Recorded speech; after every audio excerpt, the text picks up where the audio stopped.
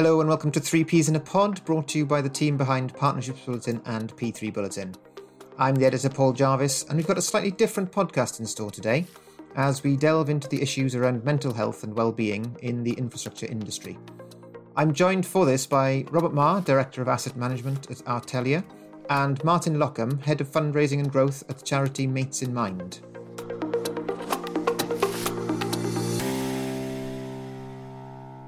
So mental health is something that everyone is becoming increasingly aware of today, and just as we all know we need to stay fit and healthy in our bodies, there is a growing awareness across industries that we need to be considering our mental well-being just as much, if not more.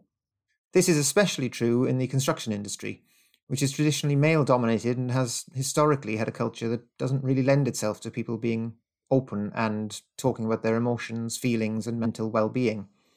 This is where organisations like Mates in Mind come in. So, Martin, perhaps we can start with you, giving a short overview of what Mates in Mind does. Yeah, morning, Paul. So Mates in Mind, we're a charity. We were formed around 5 years ago by the Health and Safety Leadership Group in Construction and the British Safety Council. They obviously spotted at the time that there was an increase in issue and a lack of conversation around mental health in the sector. And so the charity Mates in Mind was formed, and we were formed really to enable organisations, specifically within construction at that time, to really work with constructions of any size to help them improve their employees' mental health. So we work with organisations to provide the skills, clarity and the confidence to those employers on how to raise awareness, improve understanding and to address the stigma that surrounds mental health in the sector. Today, we work with several different partners, sector leaders, a growing community of supporters, and we're seeing effective change within the sector over those years. And now we're broadening into related industries as well, really. So that, in a nutshell, is what the Mates in Mind charity does. Great, thanks, Martin. So why then are we at Partnerships Bulletin spending a podcast discussing this, you might ask? As many, particularly in the UK, will be aware of, there are increasing pressures bearing down on staff within PFI and PPP contracts, and this is having a significant impact on some people's well-being. We've written a lot over the past year or so about increasingly aggressive and antagonistic tactics used by some in the management of PFI deals, but it's not simply in this context that organisations need to be aware of their staff's mental health. Financial pressures mean that many contracts are under strain like never before, and that is affecting the stress placed on individuals at the centre of these contracts, even where relationships are relatively good. So, Robert, perhaps you can talk a little about some of the challenges that are specific to the PFI and PPP market in this area. Yes, thank you, Paul, and thank you, Martin. Yeah, at Artelia, we're concerned, and I'm personally kind of concerned about making sure that people get home safe, and that's kind of where my kind of interest in this has come from. It's, as Paul, you've outlined, it's evident that there's a real concern about the kind of mental health of people across the PFI and PPP sector, and it's interesting because it cuts across the breadth of all participants within a contractual arrangement, from FM contractors to authority reps, and also through the depth of the organisations. It could be through from SPV directors or all the way down to kind of help desk managers that are potentially impacted by this. So we have partnered with Mates in Mind for probably the duration of Mates in Mind's existence, kind of for the last 5 years, I think. And so they've been very helpful to us in raising awareness across kind of our sector and within our organisation. So we've got an active mental health programme ranging from kind of having mental health first aiders to awareness training, access to an employees assistance program, and just generally kind of looking after each other and looking out for each other and kind of open discussion. And that's kind of where I'm kind of keen to pass that message on through to the other people in the sector, so that if they don't already have flagged up some or all of those things that are raised. I personally have been a mental health first aider awareness training program. I'm not a first aider per se. I'm keen that organisations take that as a responsibility and make sure that there's awareness within their organisations and also within the structure of the SPV and PFI contracts. Okay, great. Thanks for that. That's a good overview. And I think, Robert, you've been sort of having a little look into this issue, and considering some of the specific areas where mental health issues may arise and kind of just looking into some sort of almost case studies, really. Thanks, Paul. Yeah, I've been thinking of kind of a few example kind of case studies to kind of flesh out some of the issues. So it'd be interesting to hear from Martin how these can be dealt with potentially. So it should be noted these are not real life issues, but could occur in real life. So there's no one that has been singled out. So the first one is a kind of a public sector contract representative, and he's been the representative for the PFI contract for the last 7 years. But his finance director has now kind of told him to use the PFI payment mechanism to levy more damages against the PFI company. This is not something that he's comfortable with because he's developed a relationship with the SPV general manager, and they've got a very good working relationship. So this is now kind of causing him kind of sleepless nights, and he's struggling to maintain focus and performance at work and personally. And he's missed deadlines. He suffers from migraines, and he's noticed his alcohol consumption has gone up. So you're the client's representative colleague, and you've seen him in the office like this. How could you help him, Martin? Yeah, well, I think it's difficult to comment on specific individual cases, really. But obviously, I suppose the first thing is, obviously, if he's actually able to express that he's feeling that way, if he's actually opened up to somebody, or if these things are happening and he's able to talk about his issues. One of the big issues that we see within the sector and within the industry that we work with is that the stigma, first and foremost, actually prevents people reaching out for support. So the individual, first and foremost, is he empowered to actually speak out about the issues that he's feeling, about the stress that he's feeling? Or is he keeping this all to himself? Is he drinking because he hasn't got an outlet for somebody to speak to? Has he got the relationship with his boss to say, this is too much for me now, I'm struggling here? So there is a multifaceted amount of issues that we can already see here. Obviously, from an organisational perspective, is he getting support?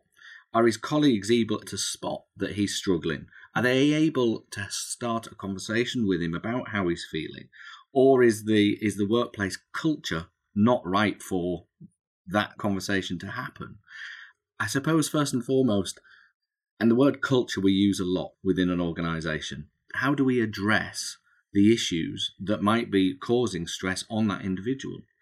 How do we make the culture within an organisation more open to actually speak about how I'm feeling, the pressures that I'm feeling, the stress that I'm feeling, and be able to do that and not feel that actually if I do speak about my mental health, I'm going to be judged. I'm going to be typecast as the one with a mental health issue now. I'm going to be labelled as the one unable to cope with my workload, which by the sounds of it from this individual could be a significant amount. So, but then we also then need to look, even before that, how as an organisation have we allowed ourselves to get into a position where we are putting on undue demands? We're perhaps not letting this individual have the amount of control in the work that he needs to be done. The relationship between the manager, between the PFI contract holder and the individual, is the relationship there? So there's a whole multifaceted way of answering, I suppose, that overall question. What we do see with organisations is what, unfortunately, we are trying to change as a charity. And the simple answer would be, somebody is struggling with their mental health, there's a helpline over there, or why don't you just ring the EAP? Which a tertiary intervention could be required and is often a good thing if that tertiary intervention is optimised. But so often we see they aren't. For example, the mental health first aid initiative can be a great initiative. Any psychological listener model within the workplace can be fantastic, but if it's not optimised, it might not have the impact we have. So really, Rob, to answer your question, it's such a multifaceted question there that there's a number of things that we really need to be looking at multi-layers rather than just perhaps help for the individual at that time, a point of need support. Yeah, and I suppose it's all about that intervention and stepping forward and talking to someone when they notice something happening, to give them a kind of a listening post and maybe kind of signpost them to further kind of support, like identifying the employee assistance program, if that's in that case a kind of a good way of dealing with it. Absolutely. And I think one of the things that we do see, there are several different points of need support out there, as you mentioned, your mental health first aid, EAPs, occupational health, all of these really, really great support services. But often the barriers to support prevent individuals actually reaching out and using them. And what we can do as organisations is really change the culture around how we talk about mental health so that we break down those barriers. So the main barriers that we see that prevent individuals actually reaching out and using those support services, first and foremost, self-recognition. That individual might be feeling that stress, he might be feeling that pressure, but might not have experienced it ever before. So doesn't really know what it is, doesn't know what's keeping him awake at night, doesn't know what's giving him that stressed feeling. And he doesn't really know how to recognise it. So self-recognition can be a real issue. And he might not have spotted that actually he's drinking a little bit more than he was, or that he's a little bit more standoffish from the rest of the team than he normally is. He might not recognise that in himself, but one of his colleagues might. And that's why it's so important that we teach and upskill individuals to actually spot signs in people and have the confidence to start a conversation and ask twice, are you okay? No, seriously, how are you doing? And listening to that non-judgmentally, compassionately, but then they might be able to signpost that individual to, well, look, have you thought about speaking to our EAP or our mental health first aider? So we need to break down the barriers to support, because also often we might have these great optimized support services, but they're often very, very underused. So it's really about breaking down those barriers to support. One of the issues that they teach you at the mental health first aider kind of awareness training is actually kind of the first thing to do is to find out whether someone's actually in crisis and shouldn't be kind of left alone. So it's very important to have that awareness and have the training and notice the signs, notice kind of what's going on, notice what's different in someone from kind of hour to hour or day to day, which I suppose there's another example. So an SPV general manager, 5 o'clock on a Friday afternoon, she receives the usual Friday afternoon flurry of help desk requests from the authority team that they've been building up through the week, picking up on very pedantic issues of non-compliance, but with a 48-hour response time. Unfortunately, the general manager has a weekend wedding to travel to that night, and her deputy is on leave. The only solution appears to be to work late and to drive afterwards, although she knows that she'll be tired. She feels angry that she's been put in this situation again. You work in the same office and notice the mood change. What can you do? I would again ask, as an organisation, why are we letting our individuals face that situation? That would be my first question. You know, as an organisation, if we've allowed this to build up and we know this, it doesn't sound like it's the first time it's happened, and we're aware of it, what are we doing to change that situation? Is it fair that we let this happen continually? And we know now that it's having an impact on the individual.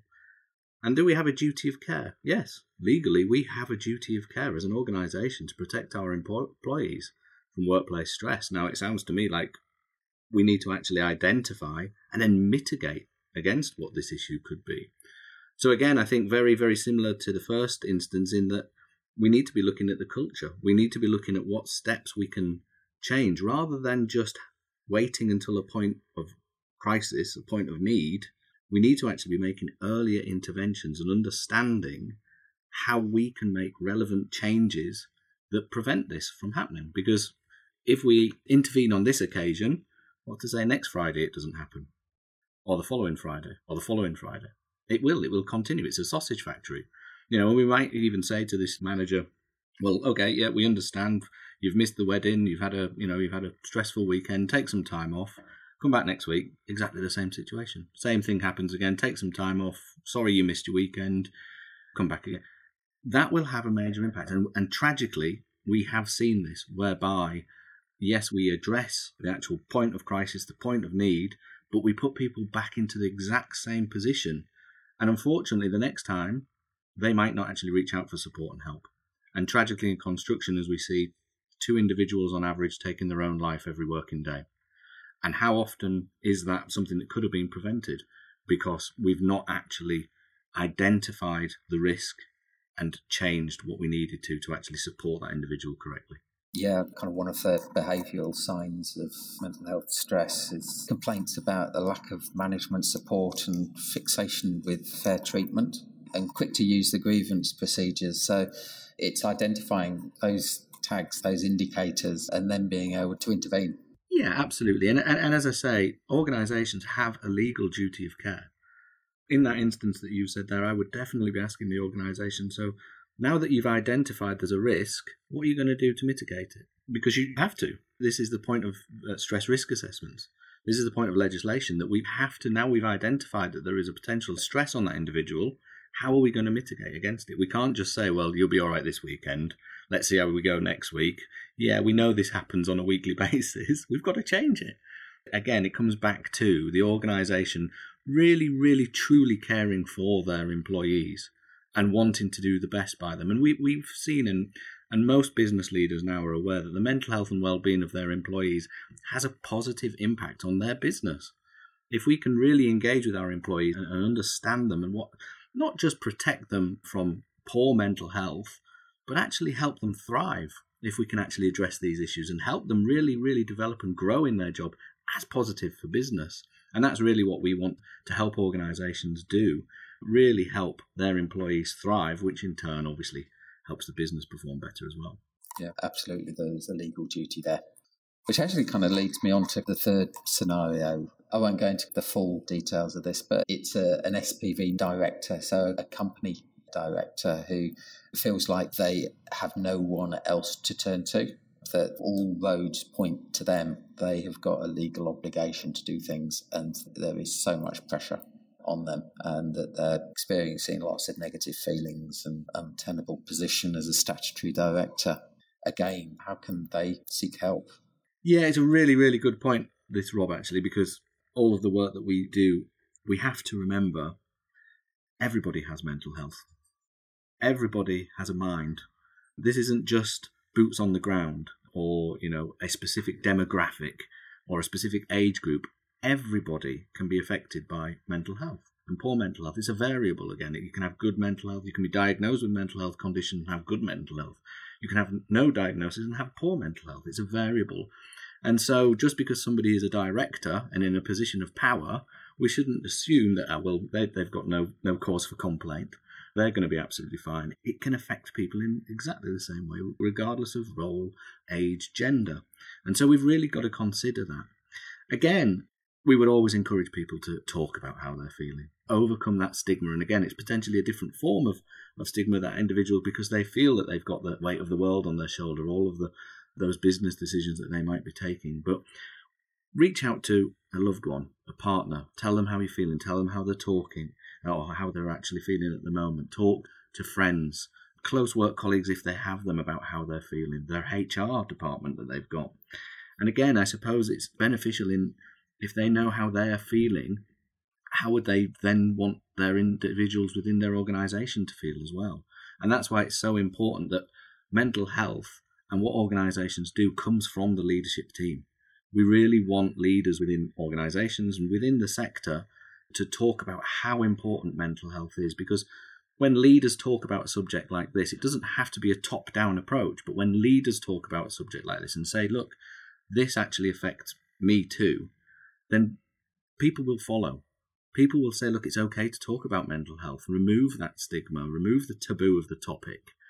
I think it's really, really important that we, as I say, remember everybody has mental health and that everybody can talk about it and really reach out to somebody to talk about their issues.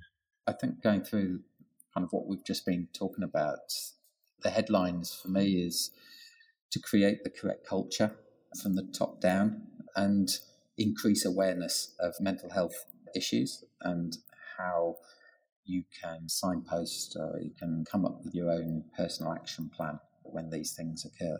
Yeah, absolutely. The work we do as a charity, we see now, thankfully, more often than not. In fact, very, very, very, very rarely do we ever see anybody saying, well, mental health, it's not a real thing, etc., etc. And those days have gone, touch wood. What we see now is people wanting to do the right thing, but not necessarily knowing how or where to start. And that's our role as a charity, really, to work with organisations so that we don't just understandably look at the tertiary measures, so the helplines, the mental health first aiders, the EAPs, but we then start to look at things like the secondary measures. So as you mentioned there, Rob, upskilling all employees to have a basic level general mental health awareness, understanding themselves, and as we've touched on, the real importance of spotting signs in others and having the confidence to start conversations. Those secondary measures should also incorporate leadership. It's, again, the examples you've given, Rob. Leadership is such an important area within the workplace mental health and well-being field. If leaders are usually leaders, or managers are usually managers because they're good at their jobs. They've worked their way into a management position because they're incredibly good at what they do.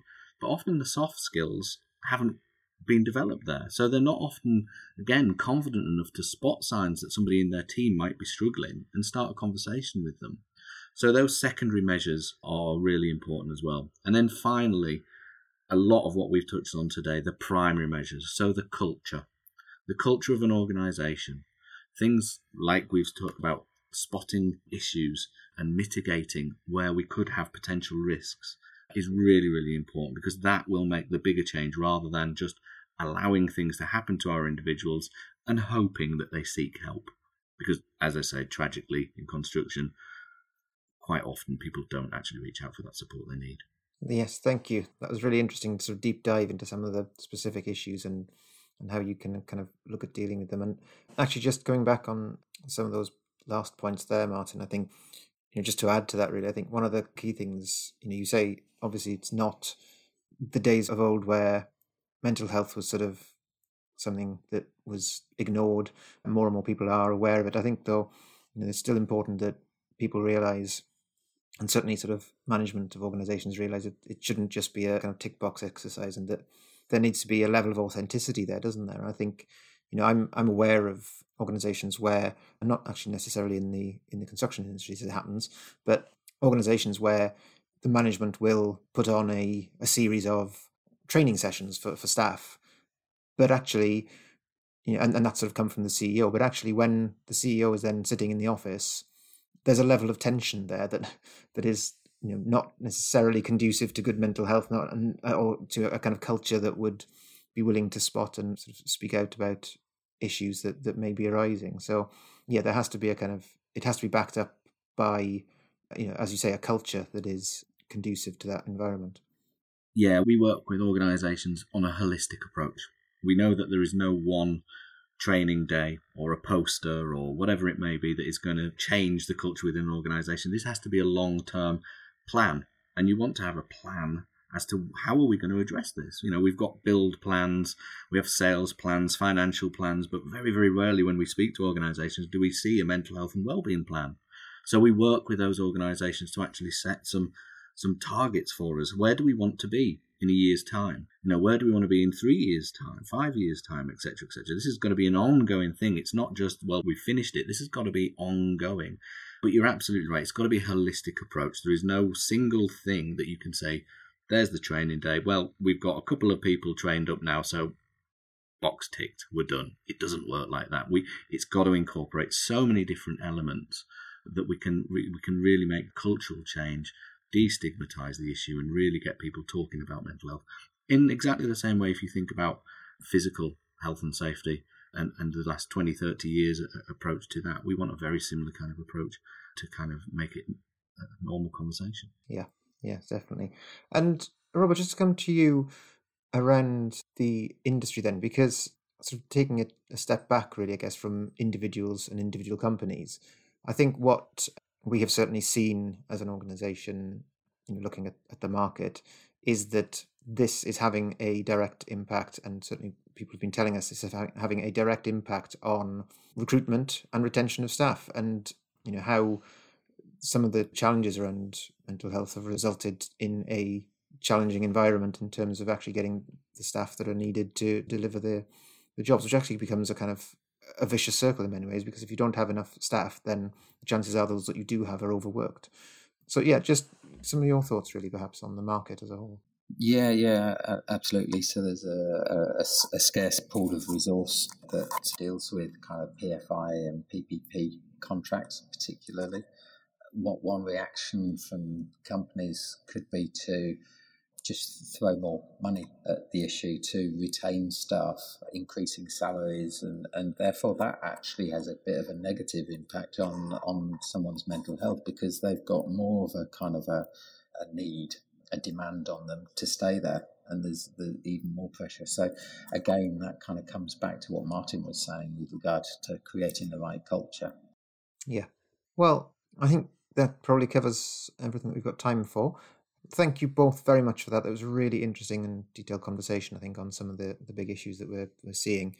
And really just, as a sort of plea to our listeners, I guess, to sort of take on board some of the things that have been said and maybe, start to implement those where possible, or start to think about how you can embed these kind of practices into your culture and into your organization. But yes, thank you again both. It's been really good to talk to you today, and thank you everyone for listening. Thank you, Paul. Thank you.